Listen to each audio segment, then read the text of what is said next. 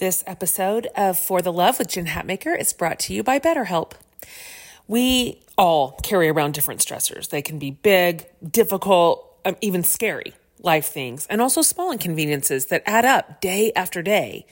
The thing is, when we keep them all bottled up on the inside and just try to grin and bear it, it can start to affect us and the people around us negatively. We may even isolate ourselves, which makes it even worse.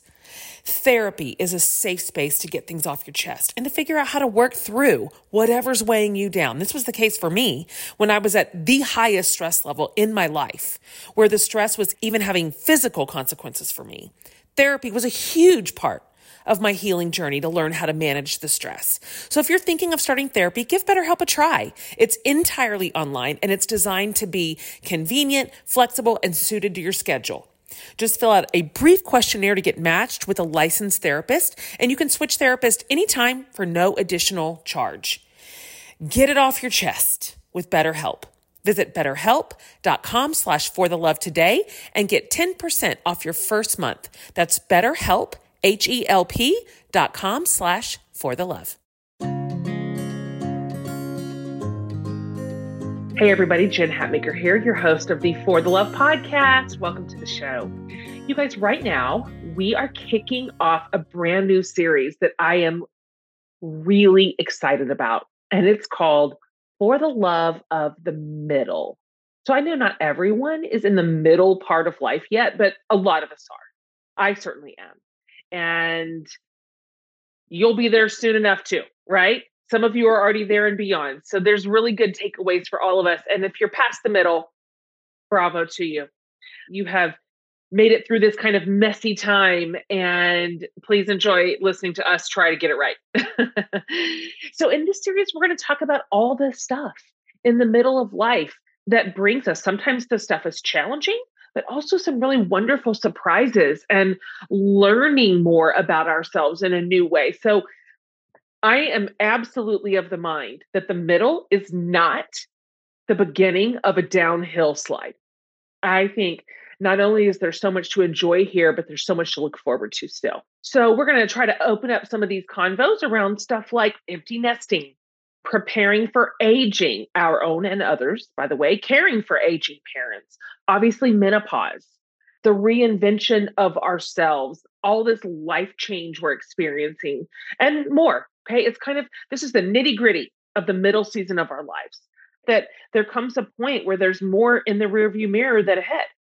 And so we're going to lean into some incredible experts for help and counsel and wisdom and advice, but also just a really robust conversation that I hope is liberating and encouraging and help us all feel a little bit seen, starting with today, because today we're talking to Mary Pipher.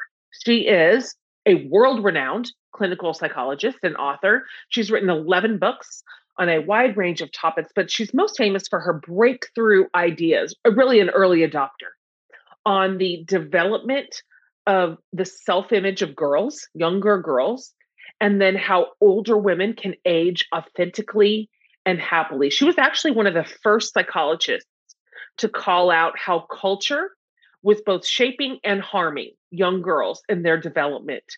And she was pointing to ideas that you and I talk about now all the time. But at that time, this wasn't even language we had, as she's pointing to misogyny and sexism and sort of self-esteem. And she was a pioneer, really.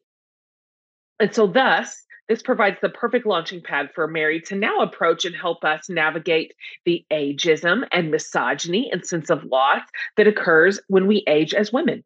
She's done this with young girls, and now she's applying the wisdom to us. I am noticing a phenomenon as I get older. I'm 48, that I really like getting older. And I mean that sincerely, not as a trope or as a shtick. I really like it, and a lot of things about it. Now, there's some stuff that's hard, and we're gonna pick through all that in the series. But I like how I feel. I like who I am. I like what my relationships look like. I like how my life is starting to return to me in terms of like time and energy, because I'm about to be done with the heavy, heavy, heavy parenting lift. And so I'm wanting to look at this stage and what is to come with hopeful eyes and with excited eyes. I want a mindset that says, this might just be wonderful.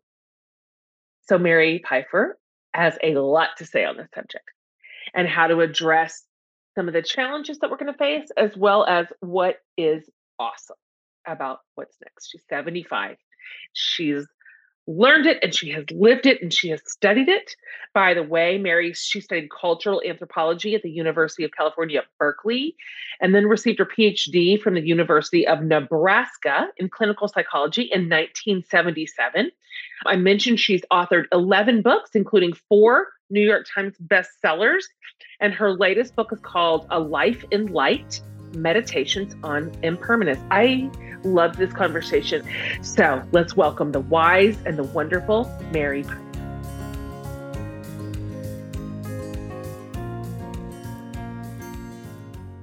I'm happy to be here, Jen. So I've told my listeners a little bit about you. I high leveled it for them.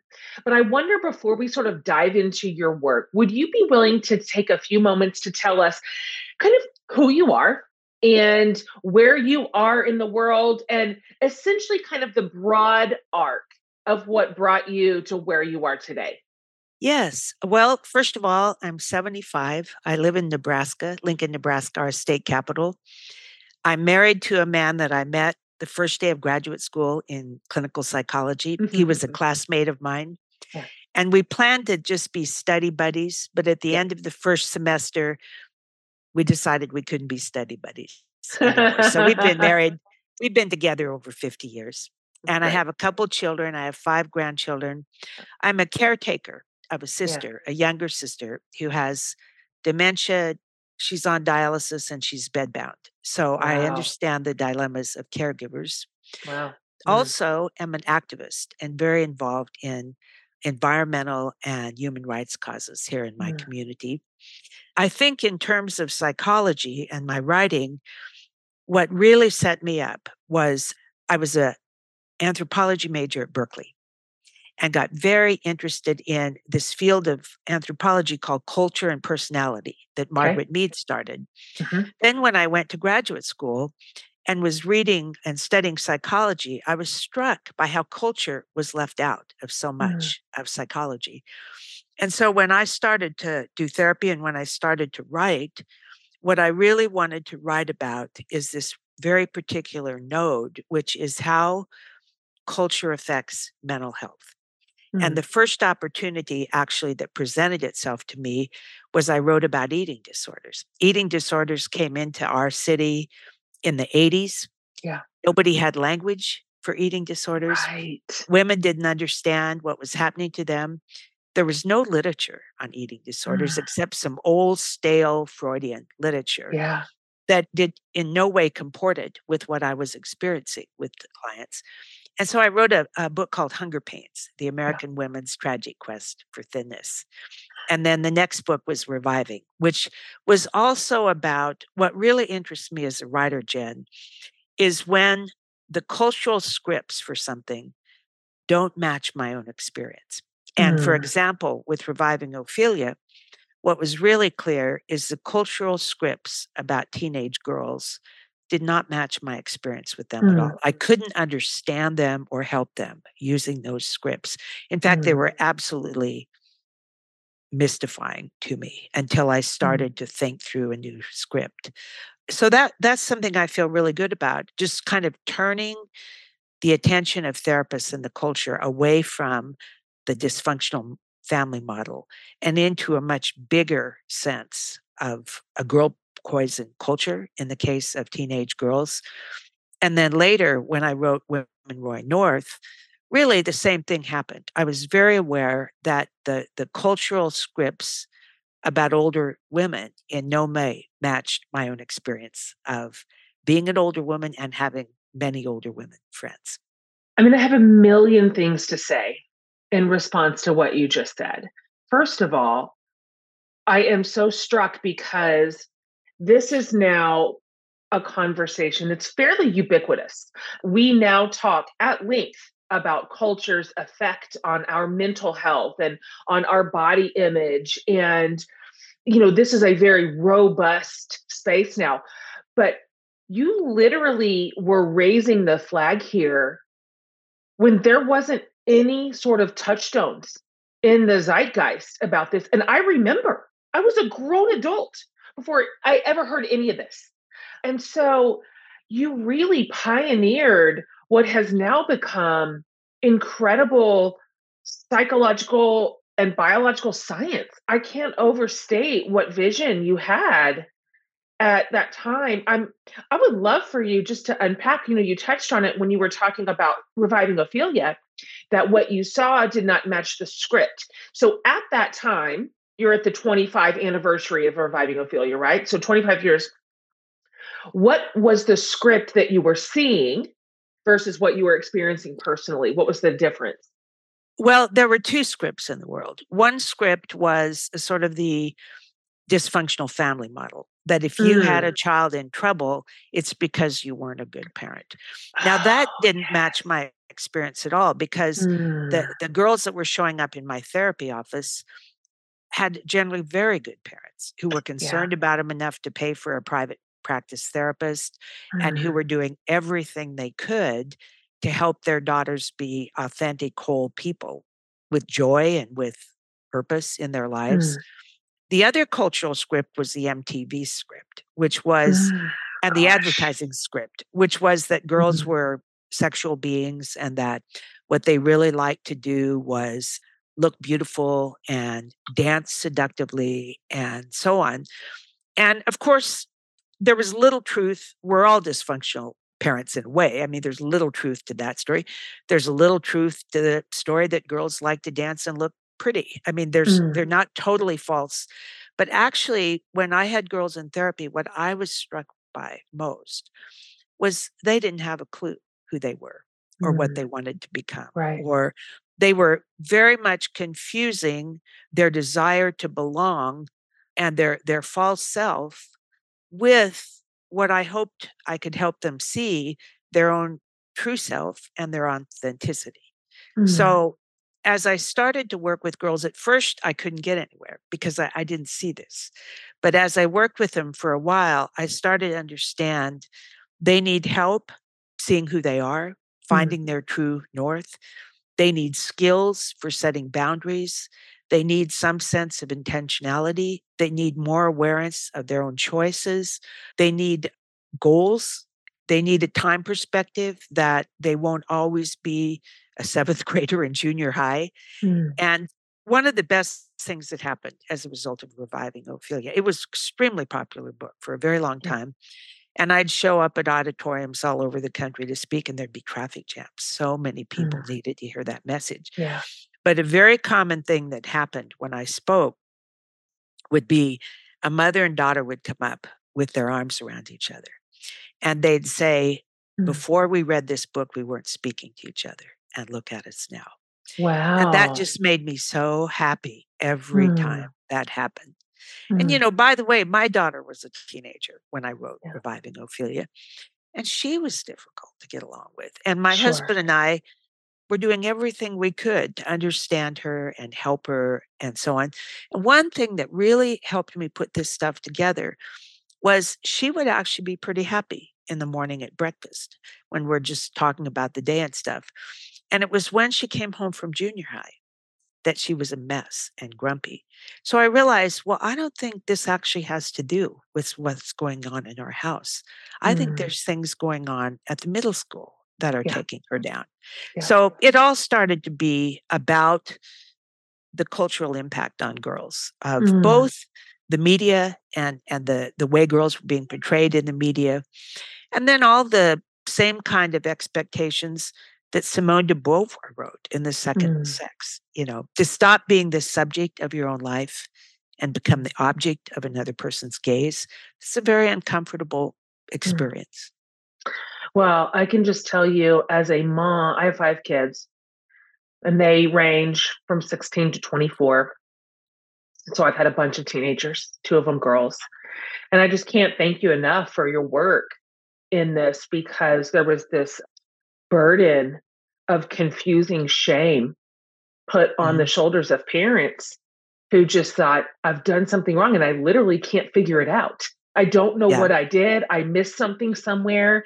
And now my daughter and my sons too, and of course this has a similar effect on our boys, is now struggling. And so we really put in our hands a tool to better serve and help and come alongside our kids in a way that's meaningful and offers real possibility for help or recovery or progress or growth. I'd like to talk, and you mentioned it, but I'd like to talk about Women Rowing North. This series that we're in right now is called For the Love of the Middle. And we are looking at kind of life in the middle of it. We find ourselves sometimes between two generations. A lot of us are still kind of parenting, and we're starting to deal with aging parents. Our bodies are doing all kinds of things. Like everything is different for us here in the middle than it was even 10 years ago, of course. And so the middle is interesting.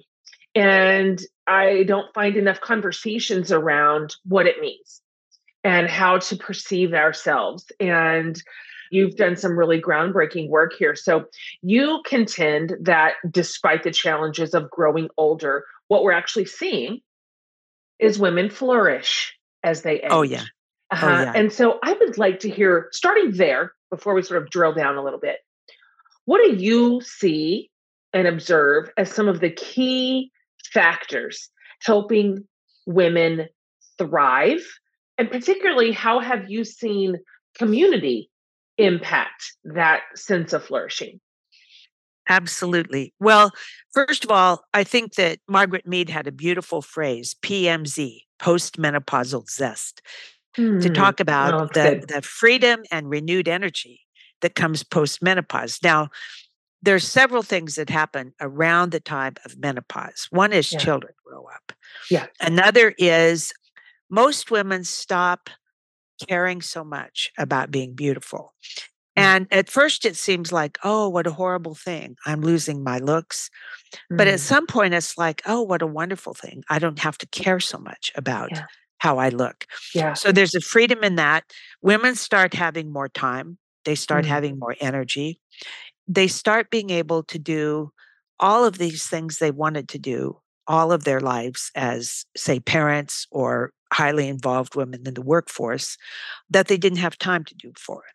So, for example, one of the things I really love about my life as a 75-year-old is I'm very busy, but I can wake up every morning and more or less decide what I want to be busy at. So fantastic. And what a gift that is.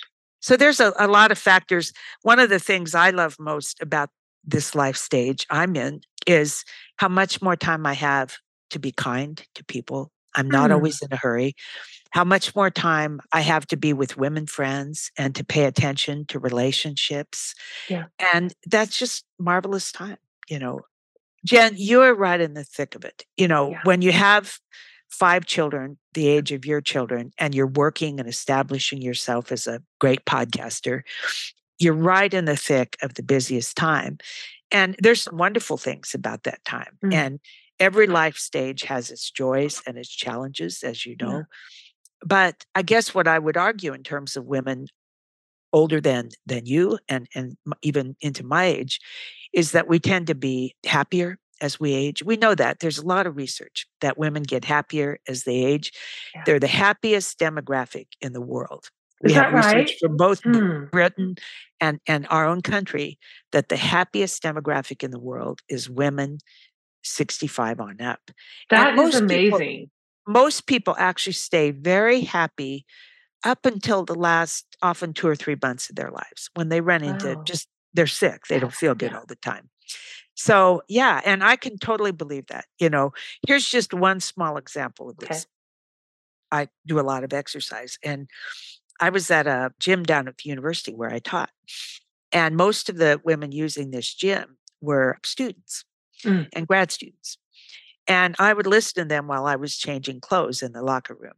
And a lot of their talk was about the stress of friends and boyfriends breaking up. And there was a lot of talk about getting drunk on the weekends. A lot of anxiety about school and studies and grades. A lot of times some trouble with their parents at home. financial stress. And also the way they would change their clothes, they would hunch over and try to be as small as they could and not let anybody see any part of their body and act very ashamed. And a lot of times they'd say things like, oh, my thighs are so big, or I can't believe all this flab on my arm, or whatever. So then I transferred to a rec center for older people with a warmer pool. It was just a joy. I mean, all these women are walking around in their old underwear and they're laughing and joking with each other. There was none of that self-consciousness about bodies. And most of what people talked about was pleasant, just having fun with their husbands or traveling or enjoying their grandchildren, and a lot of joking. And it just really hit me. Anybody who was in these two locker rooms would be able to easily see that older women are happier than younger women. I'm going to think about that all day long. It's so true. You're so right that the older we get that is such a lovely, not just hopeful, but accurate way to look at aging. This is just the facts. Oh, absolutely. It's just true. This is how it works. And it's thrilling. Shout out to Astapro for sponsoring this episode and providing us with free samples. Guys, it's already allergy season in Texas. My yard is in full bloom and all the things are in the air. So I decided allergies will not win this year. So I tried Astapro. It has improved my nasal allergy symptoms and it's faster, bro. Astapro is a first-of-its-kind nasal allergy spray. It is the fastest 24-hour over-the-counter allergy spray. It starts working in 30 minutes, while other allergy sprays take hours. Astapro is the first and only 24-hour steroid-free allergy spray. Astapro delivers full prescription strength indoor and outdoor allergy relief from nasal congestion, runny and itchy nose, and sneezing. So get fast-acting nasal allergy symptom relief with Astapro. Go to astaproallergy.com for a discount so you can Astapro and go, you guys, today. ASTEPRO allergy.com. Use as directed for relief of nasal congestion, runny nose, sneezing, and itchy nose due to allergies. Astapro and go. Also, in Women Rowing North, you have a section called Challenges of the Journey. And there are a few things that you name as challenges. Of course, like you said, every stage has ups and downs. Of course they do. But I wanted to hone in on what you called the worn body and intensity and poignancy. You argue that the worn body should be seen as a symbol of strength and resilience rather than shame. And during this section of life, women will face intense bouts of poignancy. I would just like to hear you talk about that and what you've learned and how we can also learn to celebrate our body as it gets older. Yeah, well, from my own point of view, the biggest loss has been use of my hands. I've had a very hardworking life, starting when I was a girl, working for my mom's doctor's office when I was in third grade, fourth grade. And then working as a car hop at an A&W and carrying these big, heavy trays around. And then 9 years of school back before we had computers when everything's being written.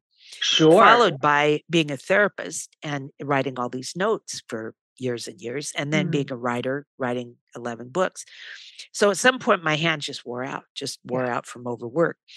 It was very difficult at first. I've had some surgeries and such, but I couldn't do things like, I still can't do things like open up a bag of cheese or open up a bottle of pickles or open a bottle of wine. That's a tragedy for me to not be open a bottle of wine. So tragic. What happened was at first I felt just devastated by that. And that's often the first reaction to loss, devastation. And then I started developing workarounds. I was very lucky. I had a partner who could open the pickle jar and so on. But I also realized I want to keep writing and my hands won't allow that. Yeah. So I started hiring graduate students from the English department to sit at my computer. That actually turned out to be wonderful because they weren't just typists, they were editors, and they all ended up becoming my friends.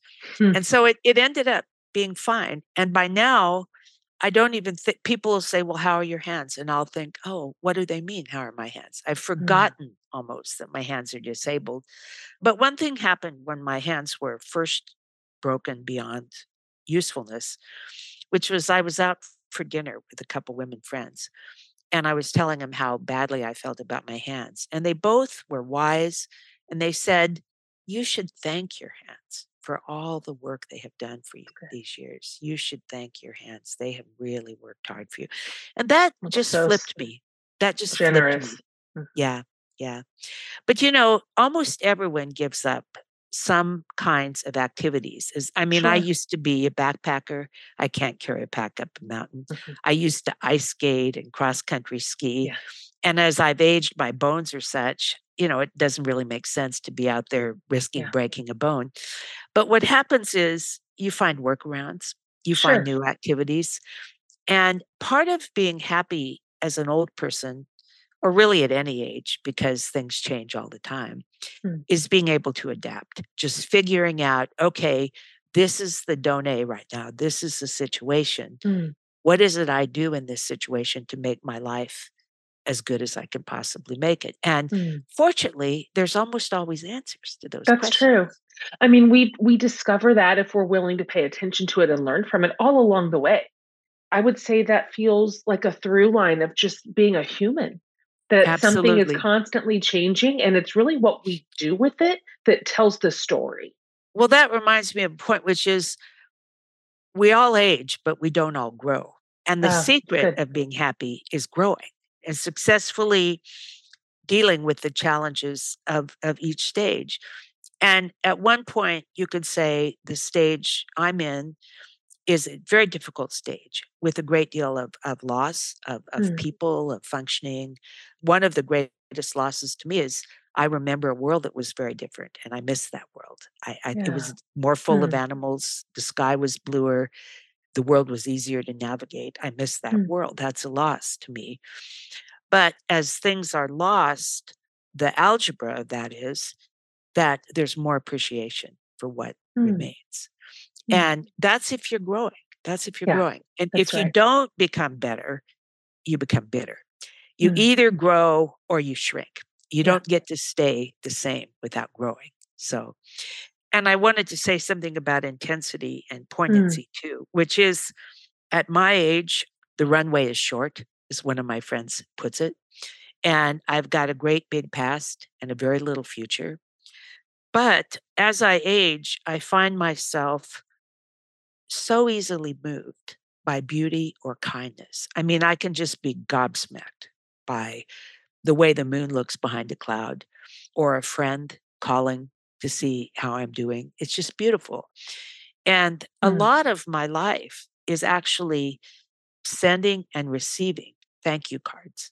There's just such a gratefulness to be still alive, to be enjoying life, and such a richness of relationships.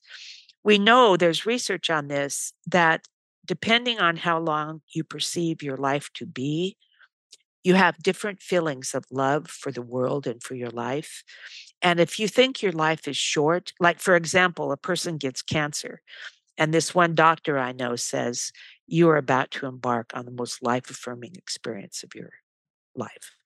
And that's because if you think you're going to die, you start being so extraordinarily grateful for the gifts of life. And this whole life stage is that way. There's just such a sense of, like, for example, my husband and I just went to Santa Fe and Taos last week. And I kept thinking on that trip, I may never see these beautiful mountains again. I may never sit in Taos in a good restaurant and enjoy a Southwestern meal. I may never take a trip with my husband again. Who knows, But it makes all of that, as opposed to sad, it makes it just extraordinarily beautiful. I love that. I feel like I could hear you just talk about that all day long. It's just a wisdom that you've earned and that you've lived. So it's self-fulfilling prophecy. At this point, you're not speaking in hypotheticals or suppositions. This is, it. And I love this. And I would love to see this conversation be far more centered when we are discussing women, particularly getting older. as Absolutely. opposed to just rage against the machine, which is the message I get. I'm 48. So the message I get is absolutely rage against the machine. I mean, let's slow down time as much as we can. And so I hope that we will start to listen to the wisdom of what really happens as we age and get older, that there's just so many beautiful things to look forward to. When you say you can wake up in the morning and do what you want with your time, I'm like, tell me more. This sounds exactly. incredible. Yeah. Take me with you. Well, one thing I want to say too is you will be able to enjoy it, because at some point, most of the women I know lose interest in those cultural scripts. And, there's a lot of talk about invisibility that you hear probably. Yeah. Well, that's actually has a positive side, which is when you're invisible, you don't have to try so hard to make people happy. I see what And you're you saying. have more freedom to define yourself, because nobody cares how you define yourself. There's a freedom that comes with letting go of some of the things that you're probably a little afraid of letting go of in some ways. The other thing I very much believe is we all find what we're looking for. And if what we're looking for is joy and love and kindness and beauty and laughter, that's what we find, And so it's very important. Like I do this every morning. I wake up, I have some coffee, I sit and think for about half an hour. And that thinking has to do with setting my intention for the day, with thinking how to build a good day with the right elements in it. With one thing I've really learned is sometimes I'll be facing an appointment or event, and my reaction will be dread. Oh no, I have to do X or Y. And now I've learned to say, why do you anticipate that will be unpleasant? How do you know it will be unpleasant? Why don't you stay open to the possibility that even something that seems unpleasant may become pleasant if you're looking for the joy in that experience? So there's ways that you will learn to set your intention. To very important part, I think, of growth is, and this is something I start with teenage girls and I'm still working on, but it's a very important part of happiness. We know from the happiness research from all over the world that the one thing happiness everywhere on earth has in common, happy people, is reasonable expectations. So, for example, if you expect that you're going to have 5 teenagers in the house for a holiday, and there's not going to be any drama and everybody's going to get along just great and things are going to flow sweetly, you are really going to be disappointed, because it's never going to happen that way. But if you expect, well, there'll probably be at least 3 meltdowns and somebody will get mad at me, then if you have less than 3 meltdowns and nobody gets mad at you, you've had a good holiday, I see. It's so true. Like you've been spying on me. I've been a mom. Yeah, that's right. You wrote, our ultimate goal is to find the love we need within our own hearts. That way, as we approach the end of our lives, no matter what is happening, we will find ourselves walking in light. I think this is a really big idea, really important, one that my generation is just now wrestling with and grappling with and trying to learn and trying to teach our daughters at a younger age. Can you talk more about that and how vital this is? It's interesting. I think it's really important to have within oneself a sort of a center and an inner light that's burning no matter what's going on. But it comes with time. I don't think you can teach a 10-year-old to be wise. I don't think it's the life stage for wisdom. One way I wrote about this in my book, A Life in Light, was I'm a very attachment-seeking person. I love hugging people. I love being in a room with 50 friends. I'm very close to people. I have a lot of friends. I've lived in the same town 50 years. And I have my activist friends and my writer friends and my neighbors and my kids' friends, and so on. And for that reason, by the way, COVID was really hard on me. But I spent probably the first 6 decades of my life attaching, finding more and more ways to have more and more people I loved in my life. Well, at this stage in my life, my family. Some of them are dying. My friends are dying or moving to the Sun Belt. There's a lot of loss in this stage. And so one of the goals of this life stage is learning to detach and learning to let go, and acceptance of the fact that the world will not be as peopled as it was before, that I won't be as connected, for example, to my grandchildren, who were very connected to me when they were cute little 5-year-olds, or less connected to me when they're 21-year-olds, and so on. And that means that the light I find is not in other people's eyes. It's got to be in my own heart. It's got to be in my own heart. And that light, happiness, in my opinion, is very much a matter of attitude and a set of skills. So part of it is saying, I'm going to be happy. I'm going to look for that light within my heart. Part of it is saying, I have the skills to be happy. I know how to be kind to people. I know how to control my own reactivity. I know how to have reasonable expectations. One of the quotes I love very much, I put in at least 2 of my books, is, I get what I want, but I know what to want. It's a very important quote. Another story about that is an old woman I met named Jane Jarvis, a jazz musician, been very famous jazz musician, traveled the world during her life. But when she was very old, I went to visit her in a tiny little apartment in New York. And she was bedfast. She had a woman come in to help her a few hours a day.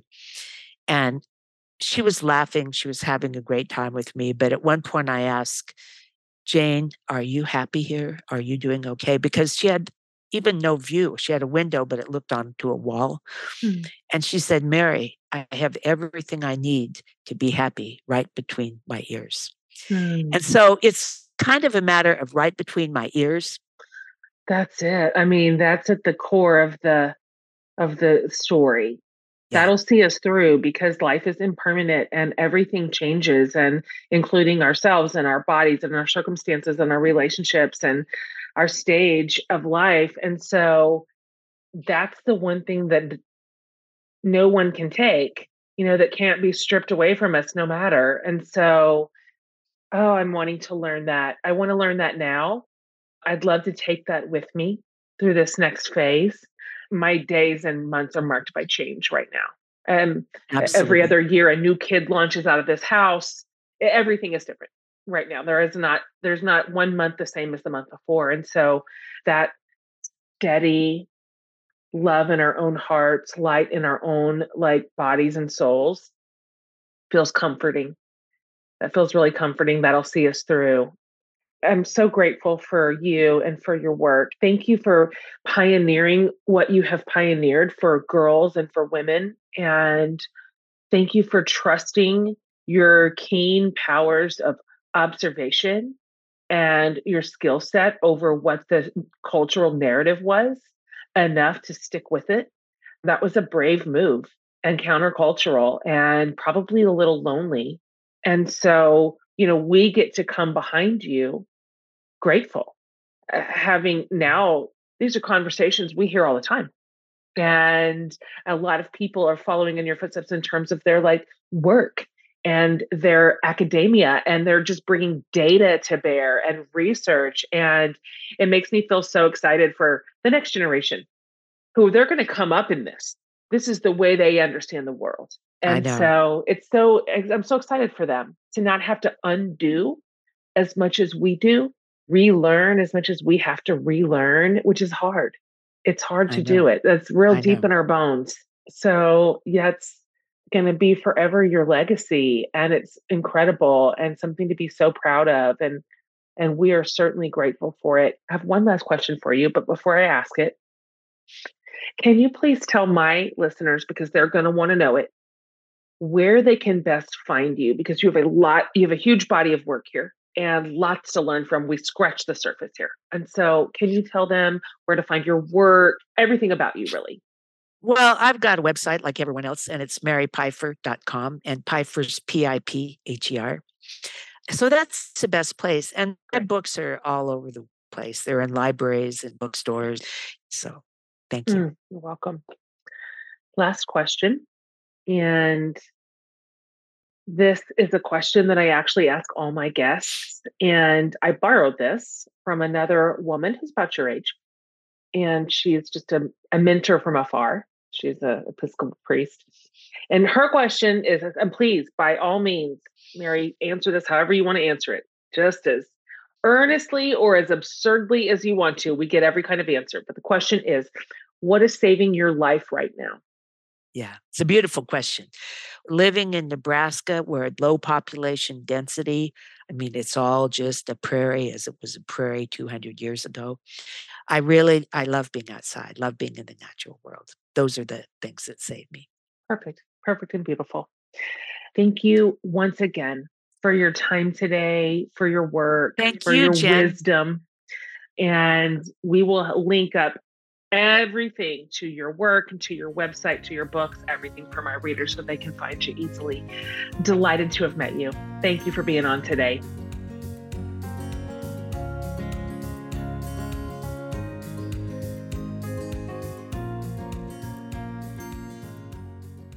All right, you guys, so much more to come in this series. I am so personally looking forward to hosting these conversations, definitely for you and for the community, but honestly for me too.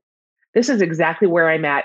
Mary has so much content, so many good resources for us. So as mentioned, I will link over at jenhatmaker.com under the podcast tab, everything about this episode, show notes, all of her website, her books, everything. And so you can go over there for a one-stop shop. You're not going to want to miss any episode in this series. If you haven't already subscribed to the podcast, do it. Just hit the subscribe button and they'll all just, boom, show up in your library, populated without you having to do a single thing for it.